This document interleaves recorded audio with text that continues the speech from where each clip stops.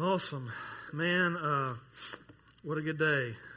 It's a bad day. Y'all already know when I don't get as much sleep, which I don't get when we have to bump the hour ahead like we did last night. And then to have all this emotion going on, it's going to be a cry day. So y'all just deal with it, all right? I can't help it.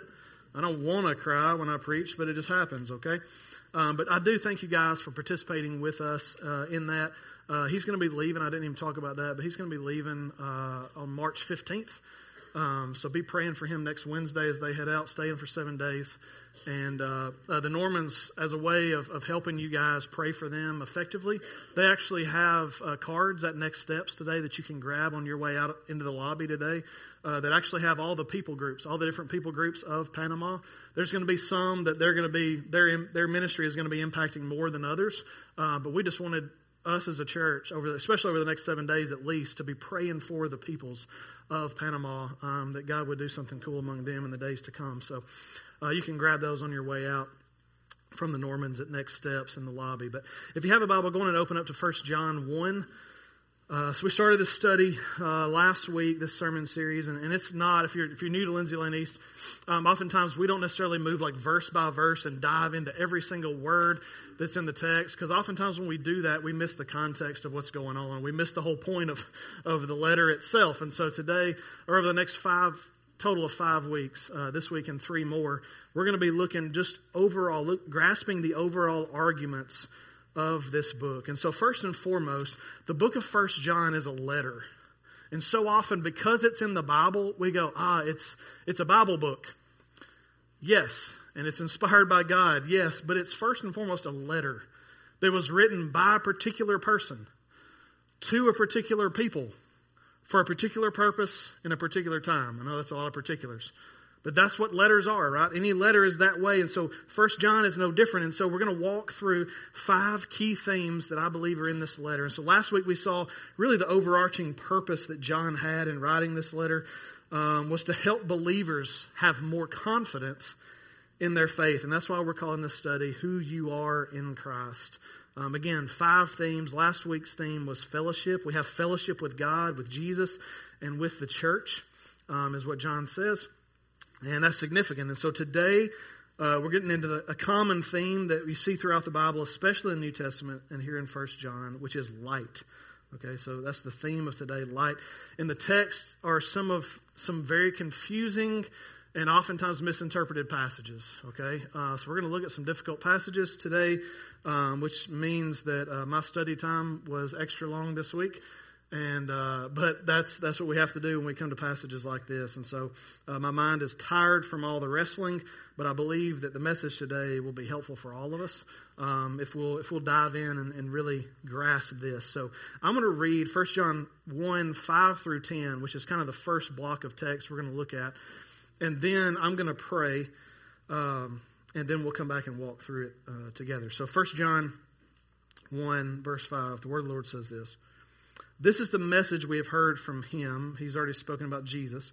This is the message we have heard from Jesus and declare to you. God is light, and there is absolutely no darkness in him. If we say we have fellowship with him, and yet we walk in darkness, we are lying and not practicing the truth. If we walk in the light as he himself is in the light, we have fellowship with one another, and the blood of Jesus, his son, cleanses us from all sin. If we say we have no sin, we are deceiving ourselves, and the truth is not in us.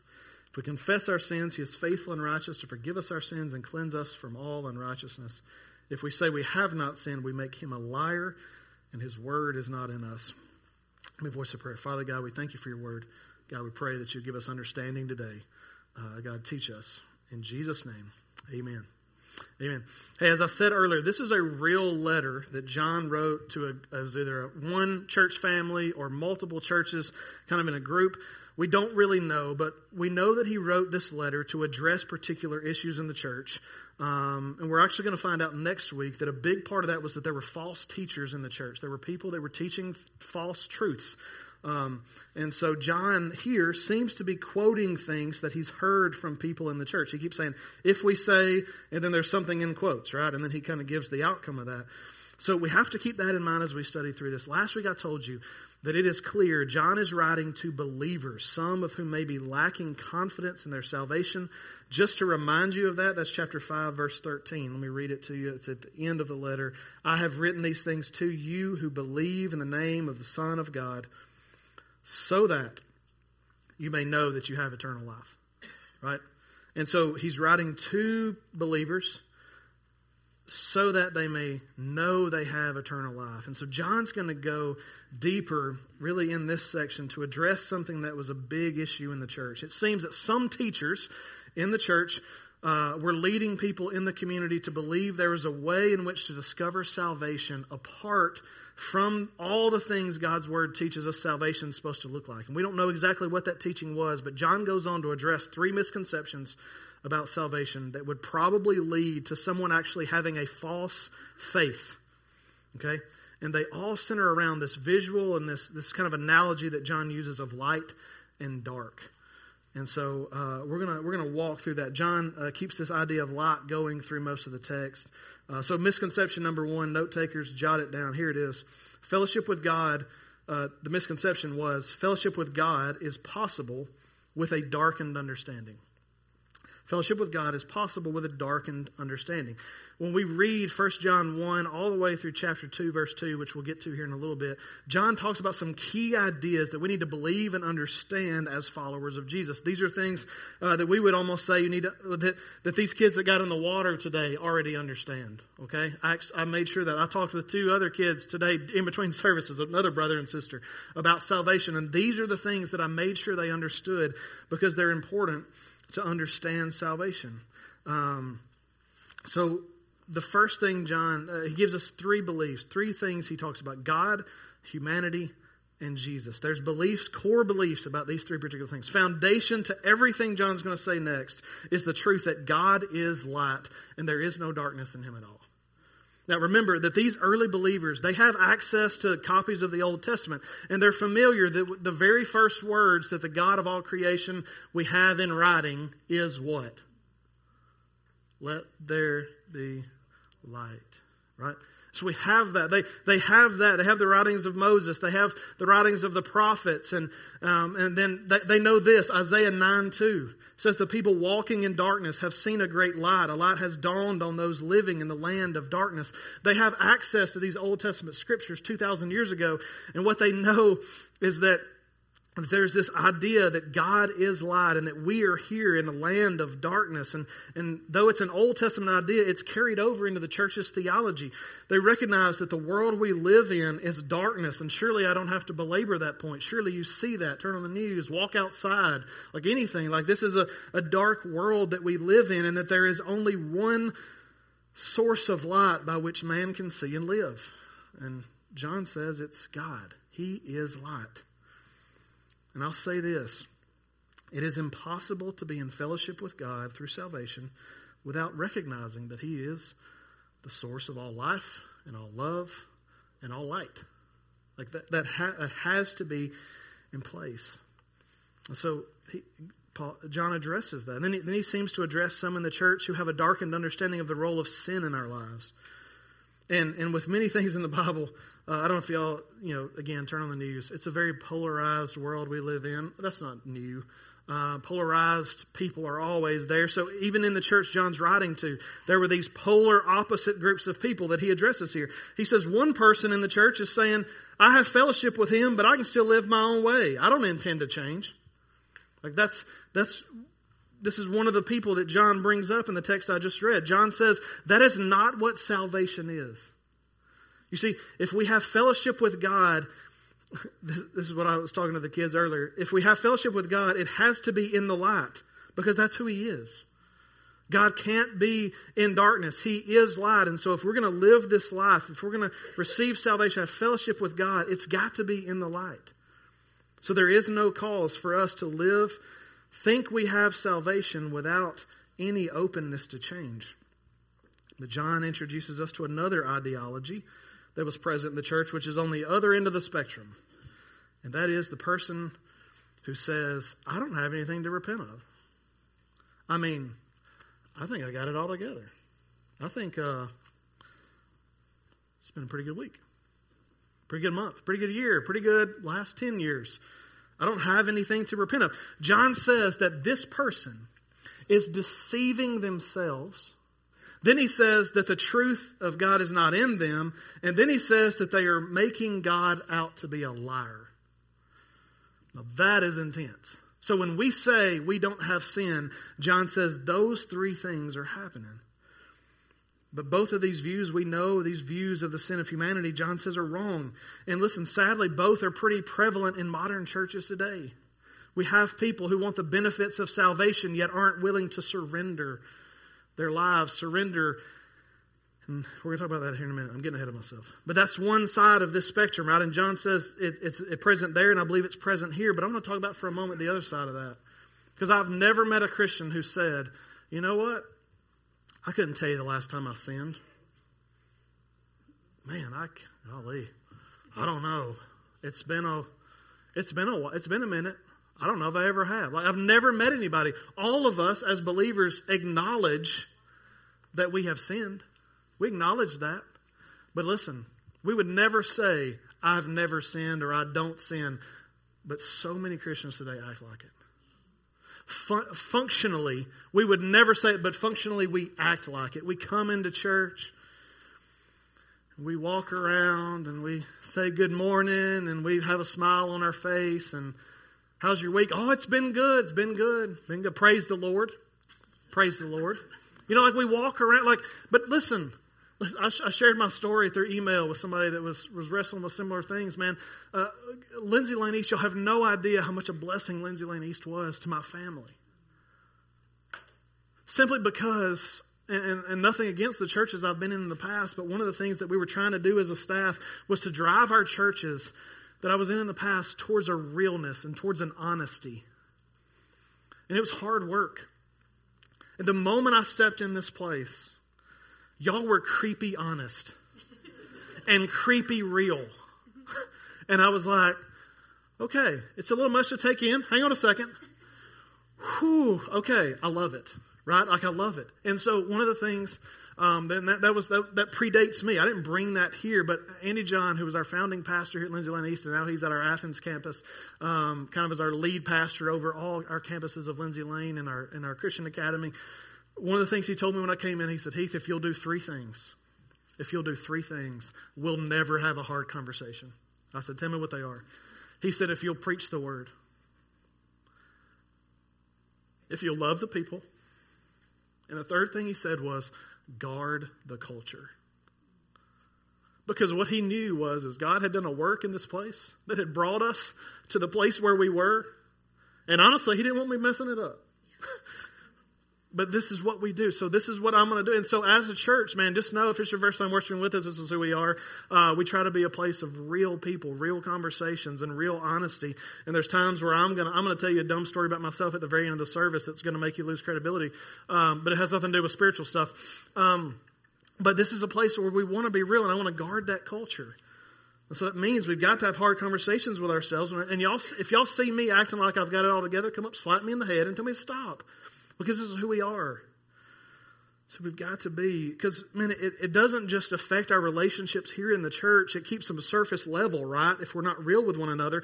But what about the people who come off? They're skeptical of church, and they're skeptical of church people, and they come in, and some of you may be those people, and they sit in the pews, and they see a bunch of fake, garbage smiles and junk going on. They're going to walk out of this place and never want to come back.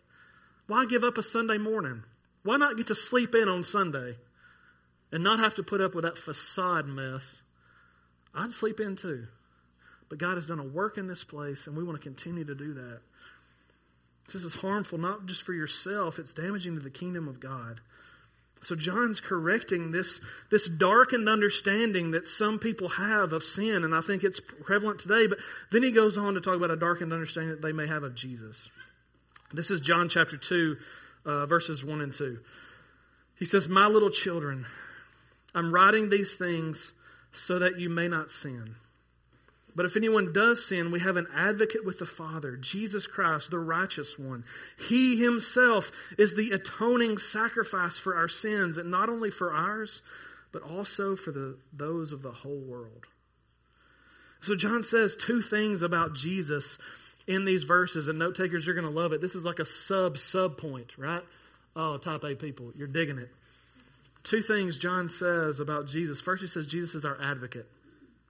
Jesus is our advocate. Advocate, this word literally, it means helper. It means like intercessor. It's a go-between. He's the one who is with the Father, who speaks on our behalf. When we are in Christ, Christ makes sure that our prayers and our salvation remain secure in the hands of the Father. He's our go-between. But he's also our atonement. John says that. He calls him our atoning sacrifice. Some of your Bibles are going to have a word that starts with a P, which is one of my favorite words to say as a pastor. Propitiation. You don't have to know what that word means. That's why a lot of modern translations choose not to use that word, because I promise you that didn't come up at work this week, right? Did propitiation come up at anybody's workplace this week? As a pastor, mine may be the only place it came up. But this is not a word. So a lot of times we change a different word for it. But I'm going to teach you what propitiation means, what atoning sacrifice means. Look, all of these words acknowledge that the relationship that we had with God from the very beginning, God created us to be with Him like this, that our sin jacked that up. And it messed it up, and it pulled us, our sin pulled us away from God. That's what happened. And so what propitiation and atoning sacrifice means is that yet Jesus, through His life, death, and resurrection, gave up His life to bring us back together. It's this debt. All the words have a debt type language to them. That the debt that we had, we deserve to be separated from the God of light because of our darkness. That the debt was paid in Jesus. And if I owe Steve $20 and Kenny goes and pays my $20, guess what? I don't owe Steve anymore.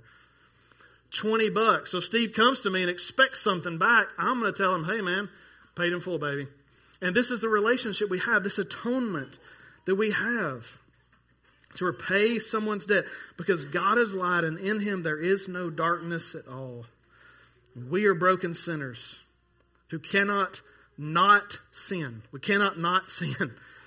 We deserve to be separated from God. However, Jesus took on all of our sin and He died for it. And now for those of us who are in Christ, the debt has been paid. It's what Paul meant when he said in Romans 8, there is therefore now no condemnation for those who are in Christ Jesus. So John here is stepping in and saying, man, there's teaching in the church that I'm writing to, and man, your beliefs are all messed up, and these are important beliefs that are going to keep you from experiencing faith in the way that God has for you. So he steps into that misconception and corrects it. We can't have a darkened understanding of God, humanity, and Christ when He got to bring light to our understanding. Second misconception he addresses is what's going to happen in 1 John chapter 2. The idea that fellowship with God is possible with a darkened obedience. A darkened obedience. He's already touched on it some in the first verses, but he really dials it in with chapter 2. This is how we know, I'm in verse 3. This is how we know that we know Him, if we keep His commands. The one who says, I have come to know Him, and yet didn't keep His commands, is a liar, and the truth is not in him. But whoever keeps His word, truly in him the love of God is made complete. This is how we know we are in Him. The one who says he remains in Him should walk just as He walked. Now, it seems that there were some in the church who were teaching that fellowship with God through the blood of Jesus Christ didn't involve an obedience shifting change of life. Okay? However, that doesn't even make sense. And here's why. As your pastor, I intentionally use language that I didn't necessarily grow up hearing. Okay? When I was growing up, you were called a Christian. Okay? Like that was the most common word that was being used. Nobody's called you a follower of Jesus. That was a really creepy, that was weird. I mean, it's biblical, but it was just a weird thing to say. I intentionally use language like that because I believe follower of Jesus most accurately sums up what it means to trust Him and follow Him. Way too many people that I grew up with heard the gospel as Jesus died so that you don't have to go to hell. If you'll ask Him to come live in your heart, you can be saved. And all of those things are true, but the problem with that explanation is it doesn't include a call to obedience and following Christ. Yet, following Jesus is one of the Bible's major talking points in describing salvation. So even when I'm speaking with children, and praise the Lord for a like a object lesson. I just did at 11, at 10, 20, something like that. I sat down with 2 kids, and I didn't use cutesy language with them. I said, this is what it looks like to follow Jesus. And I use follow language and believe language. Now, I don't try to avoid, hear me say that. I don't try to avoid phrases like asking Jesus into your heart because it's a biblical idea. Galatians 2:2, 2 Corinthians 13:5. But I want to couple those ideas with discussions about obedience and lifelong commitment. It's why, like an absolute crazy person, I asked 3 questions in the baptistry. That's weird. When I came here, some of y'all probably thought it was weird. Why does he ask so many questions in there? But I asked those 3 questions because those 3 questions are things we see in Scripture about salvation. The first one is all about repentance. Have you repented of your sins? The second one is about faith and belief. I ask, are you trusting in Jesus alone to save you? If there's anything else on the table, that's not good. If you're expecting your good deeds to get you there, it's not good. It's about faith and belief. The third one I ask about is surrender and lordship. I say, do you commit to follow the Lord the rest of your life? And it's hard as a 7-year-old kid to say, yeah, right? Jagger has no idea how many years the Lord's going to give him on this earth. I pray it's a whole bunch. But he committed before his church family. He's going to follow Jesus with every one of them. And praise the Lord for that. I can remember being in high school, and the big buzzword I feel like in church was lordship. Lordship, and if you've been around the church, maybe you remember that period of time. If we ever had a week of revival, we didn't do tent revivals because it's hot in Alabama. So we came inside where it's air conditioned. But we'd have these revival meetings, right? We would bring in an evangelist from somewhere, another pastor, and golly, 9 times out of 10, what was going to come out of that guy's mouth the first night? Lordship salvation. We're going to talk about that. Lordship salvation. It was a buzzword I heard a lot. And man, and I don't know if you haven't been to revival service, you don't get quiet guys to preach revivals. You get loud guys who can yell real loud. And so they would come in, they would scream about that. But listen, they weren't wrong. They weren't wrong. They would say that many in the church of today want Jesus to be their Savior. They want Him to buy them out. They want Him to get them out of a tough spot. But few actually surrender to Him as Lord. The argument is that those 2 things are inseparable requests. You don't get one without the other. 2 sides of the same coin. You don't get salvation without the surrender. So all of this, I think all of that same argument, the reason why these pastors were coming in and preaching revivals at different churches was the same reason why John said what he just did. Look, if God has saved you, it is ultimately so that you would look like Jesus. That you would be a follower of Jesus. And to do that, God is going to help you strive for obedience by the work of His Spirit in your life. Obedience will follow true salvation. Surrender is part of the whole thing. So to this point, John's addressed this misconception of a darkened understanding and then a darkened obedience, but now he tackles the third, fellowship with God. There were some people in the church he's writing to saying that fellowship with God was possible with a darkened love. Listen to what the text says. This is chapter 2, verse 7. Dear friends, I am not writing you a new command, but an old command that you've had from the beginning. The old command is the word you've heard. Yet I am writing you a new command, which is true in Him and I in you, because the darkness is passing away and the true light is already shining. The one who says he is in the light but hates his brother or sister is in the darkness until now. The one who loves his brother or sister remains in the light, and there's no cause for stumbling in him. But the one who hates his brother or sister is in the darkness, walks in the darkness, and doesn't know where he's going because the darkness has blinded his eyes. Listen, John says right from the start, he says, I'm reminding you of something you should already know. He says, and what's funny is he doesn't even say it. Like there's times where sometimes as a pastor I go, you know the story of that. And sometimes that's dangerous. But John is assuming that when he says this new command that's actually an old command, they know exactly what he's talking about. They know exactly what he's talking about. He says, it's not new anymore. You've known it since the very beginning of your faith. And so here I am. I'm reading it this week going, well, I don't know what you're talking about. what do you mean, John? So I started thinking, is it the Ten Commandments? Is it like, something that God said to Adam and Eve in the garden? Like, what does he mean from the beginning? Well, what we know to this point is that John has said this a couple times now, that I'm declaring to you what I received from Jesus. So I'm telling you what Jesus told me. So what tells me is probably something Jesus said. Okay, as an investigator, that's where I'm at. Okay, something Jesus said. So if you take all the words that Jesus wrote, compile them into a database, go to the search bar, and you type in new command, guess what pulls up? Two verses that are kind of coupled together. And guess what book they're in and who wrote it? John.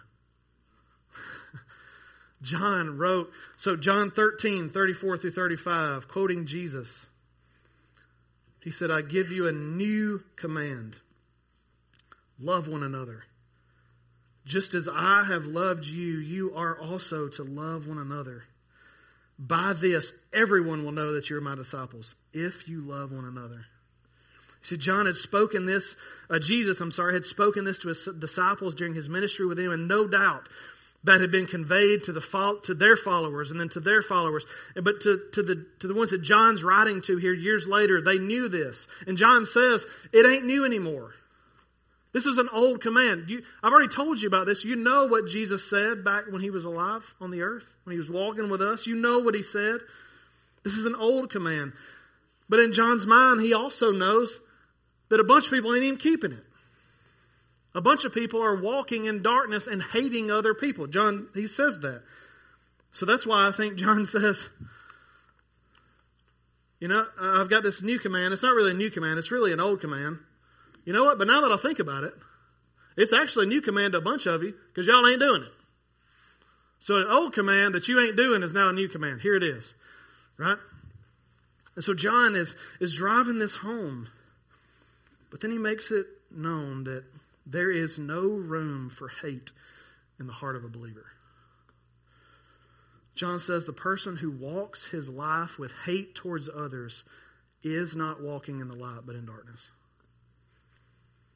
And then he actually says the inverse of that. 1 John 2:10. He says the one who loves his brother, so not hate now, but the one who loves his brother remains in the light, and there is no cause for stumbling in him. You see in this. Now, if you're like me when I was a kid, I'm always looking for loopholes. Right? Like when my mom and dad would tell me what they wanted me to do, I'm going, okay, where's the loophole in that? Anybody a loophole finder with your phone? Thank you, Matthew. Me and Matthew, we're in this together. All right? I'm always looking for a loophole when I was a kid anyway. Like, how can I find my way out of what you want me to do? And I know some of you are thinking, wait. So the one who hates his brother or sister is in the darkness. Oh. Whew. The guy I hate, he don't know Jesus. So this one doesn't apply to me. Whew. Good. Because brother or sister is a common language for salvation, right? I mean, for those who have trusted in Jesus. So some of you are thinking, man, the person I hate sure enough ain't no Christian. But listen, we got to remember John's writing to a particular group of people to address particular issues. And he again is probably writing to clear up issues within the church, issues among believers.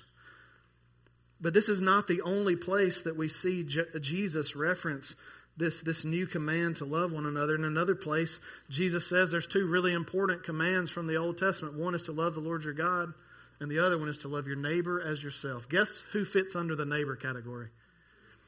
Everybody. Nobody doesn't fit. And so none of us, if there's hate in your heart, you don't get to go, well, they're not a Christian, so I can still hate them. Wrong.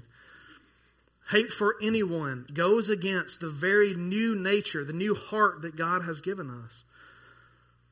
So John is saying here that love for others accompanies our salvation. God gives us a new heart to be part of this great spiritual moment in our life, and that new heart has the ability to love others well. And what John is going to eventually address are these false teachers that were teaching things. And here it seems that they were teaching that harboring hatred is okay.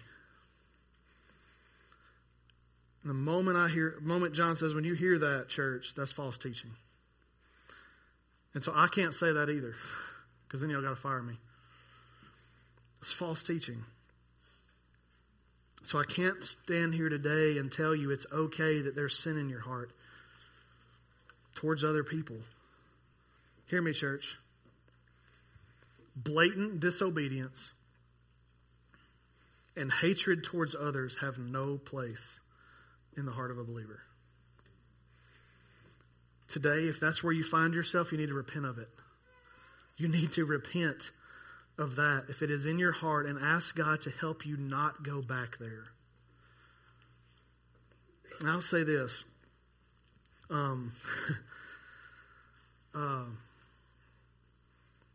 Some of us in the room, man, maybe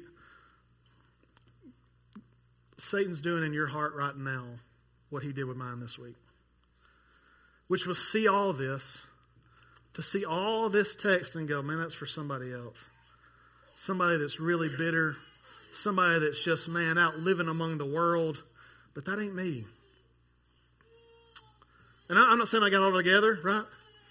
But this week I was wrestling with this text and was even acknowledging in my own heart, do I have something I need to wrestle with? And I thought of a really dumb story that's really embarrassing. And there's probably people that left our church this morning because this is such an embarrassing story. A few weeks ago, Kenny and Samuel and I went to eat lunch at Taco Mama. Good food. And I ordered first, and it kind of took them a while. I can't remember why. Maybe there was somebody in between us. I can't remember. But I fixed my drink, and I wanted to go to the restroom, wanted to wash my hands before our food came out. And so I walked out with my drink, and I went out to the little outside area where they have now. And I'm not a phobia guy. Like, I'm not afraid of germs. That's not something I do. But for whatever reason, I sat my drink down and I went, somebody's going to put something in this. Like Kenny and Samuel are still in their order, and I'm like, I can't leave my drink out here unattended. Somebody's going to come take a sip of it, put their finger in it. I don't know what's fixing to happen. So I took my drink with me. It's the safest place it could be. With me. However, I carried it into the bathroom. I will tell you, I covered the lid before I flushed. Okay, anyway. All right, hang with me. But in that moment, right, for whatever reason, what could happen to my drink outside, I wasn't going to let that happen. I was protecting that drink. But all the while, I carried it to a place that was arguably dirtier. Now, let me ask you. For those of us in the room that maybe have been walking with Jesus a long time, and maybe we've got a lot of processes and we've got a lot of obedience in line in our life. And so when we hear a message like this, we go, hey man, that's a great message for somebody. But I'm not there. Praise the Lord. He's helped me through that. But I just ask you to wrestle with, I know many of us, we're not letting people, we're protecting ourselves. Man, I'm not going down that path. I'm not going down that path. I'm staying here. I would never there's things in my life that are off limits. And while I'm protecting myself from those things, there's sins in my life every day that I'm letting go on. And my drink's getting dirtier and dirtier. So I just ask you that I don't think any of us, unless Jesus walked in while I wasn't looking, none of us get a pass on this message. We all have to wrestle with what is the unrepentant place in my heart. We've been called to salvation, and it was done by our salvation was accomplished by the God of the universe, who is light himself. And he saved us not to continue in sin and in darkness, but to join him in the light, to walk with him in right beliefs and right obedience and right love. Well, church, I just got to say, if these things are out of whack for you, first off, same thing I talked to Emmy and Jagger about, the same thing I talked to AJ and Finley about. You need to repent. You need to turn from that sin and turn back to the God who saved you. If these things are out of whack, that's always step one. When you recognize sin, you don't need to call your pastor. You don't need to post it on Facebook, an apology. You need to go to the God of creation. Remember what Jesus said in 1 John. We have an advocate with the Father, and He forgives us of all unrighteousness. So ask Him to help you with that part, to turn away from your sin. If God has helped you see today that maybe you have believed one of these misconceptions, and that maybe your faith is not genuine, guess where that starts? Repentance. That's where it starts too. It starts with repentance. But you also need to acknowledge that you are currently separated from God because of your sin, and that Jesus was the propitiation, the atoning sacrifice for your sins through His life, death, and resurrection, the fact that God raised Him from the dead. We need to, in prayer, acknowledge those things before the Lord and begin trusting Jesus as the only one who can save us, and commit the rest of our lives to following Him. That's what I'm here for. Not the only reason I'm here for, but I'm here to help you process through that. If today that's where God places you, man, I've been believing one of these misconceptions, and I just need to talk to somebody about maybe the fact that my faith is not genuine and not real. I'm going to stand back at the back during one more song. I'll be right back there. And if you need to come talk to me, just say, hey, man, I need to commit my life to follow Jesus. Or I need to talk about it. I need to whatever. We'd love to start that conversation with you right here and help you search that out. But today, I want to give all of us an opportunity to either worship God for who He is, a God of grace who continues to show grace to a bunch of goofy people, and allow us to partner with Him. I want to give you that opportunity. I also want to give you an opportunity to pray, to repent today, whether where you are or come to the altar of God, to pray for yourself or for other people in your life, or if you need to come talk to me about a next step that you need to take in your life. Whatever the case, I'm going to pray, and then we'll just take some time to respond during this last song. Father God, we thank you, God, for, I guess I just said it, but God, that you show grace to us, and God, that you didn't give up on me, and God, I've given you plenty of opportunities, God, to prove myself to be unworthy of your salvation, unworthy of the grace that you've given. But God, time and time again, you forgive me of my sin, and you fold me back in, and you keep using me for your glory. God, I pray for everybody here, God, no matter where they fall on the things we've talked about today, God, we wouldn't leave this place before we wrestle with it. So, God, we trust you with these moments. God, we trust you to speak to our hearts, God. Even if we've been distracted to this moment, God, because of things in our mind or in our heart, God, I pray that even in this moment, your Spirit would draw us to where you need us to be. God, we'd leave this place different. God, I thank you for Lindsay Lanice, God, for the who we are, God, the way we exist in our community, and God, I pray that you just keep giving us vision and help us guard this culture that you've placed here. We love you and we thank you. In Jesus' name, amen. Guys, let's stand and respond however you need to.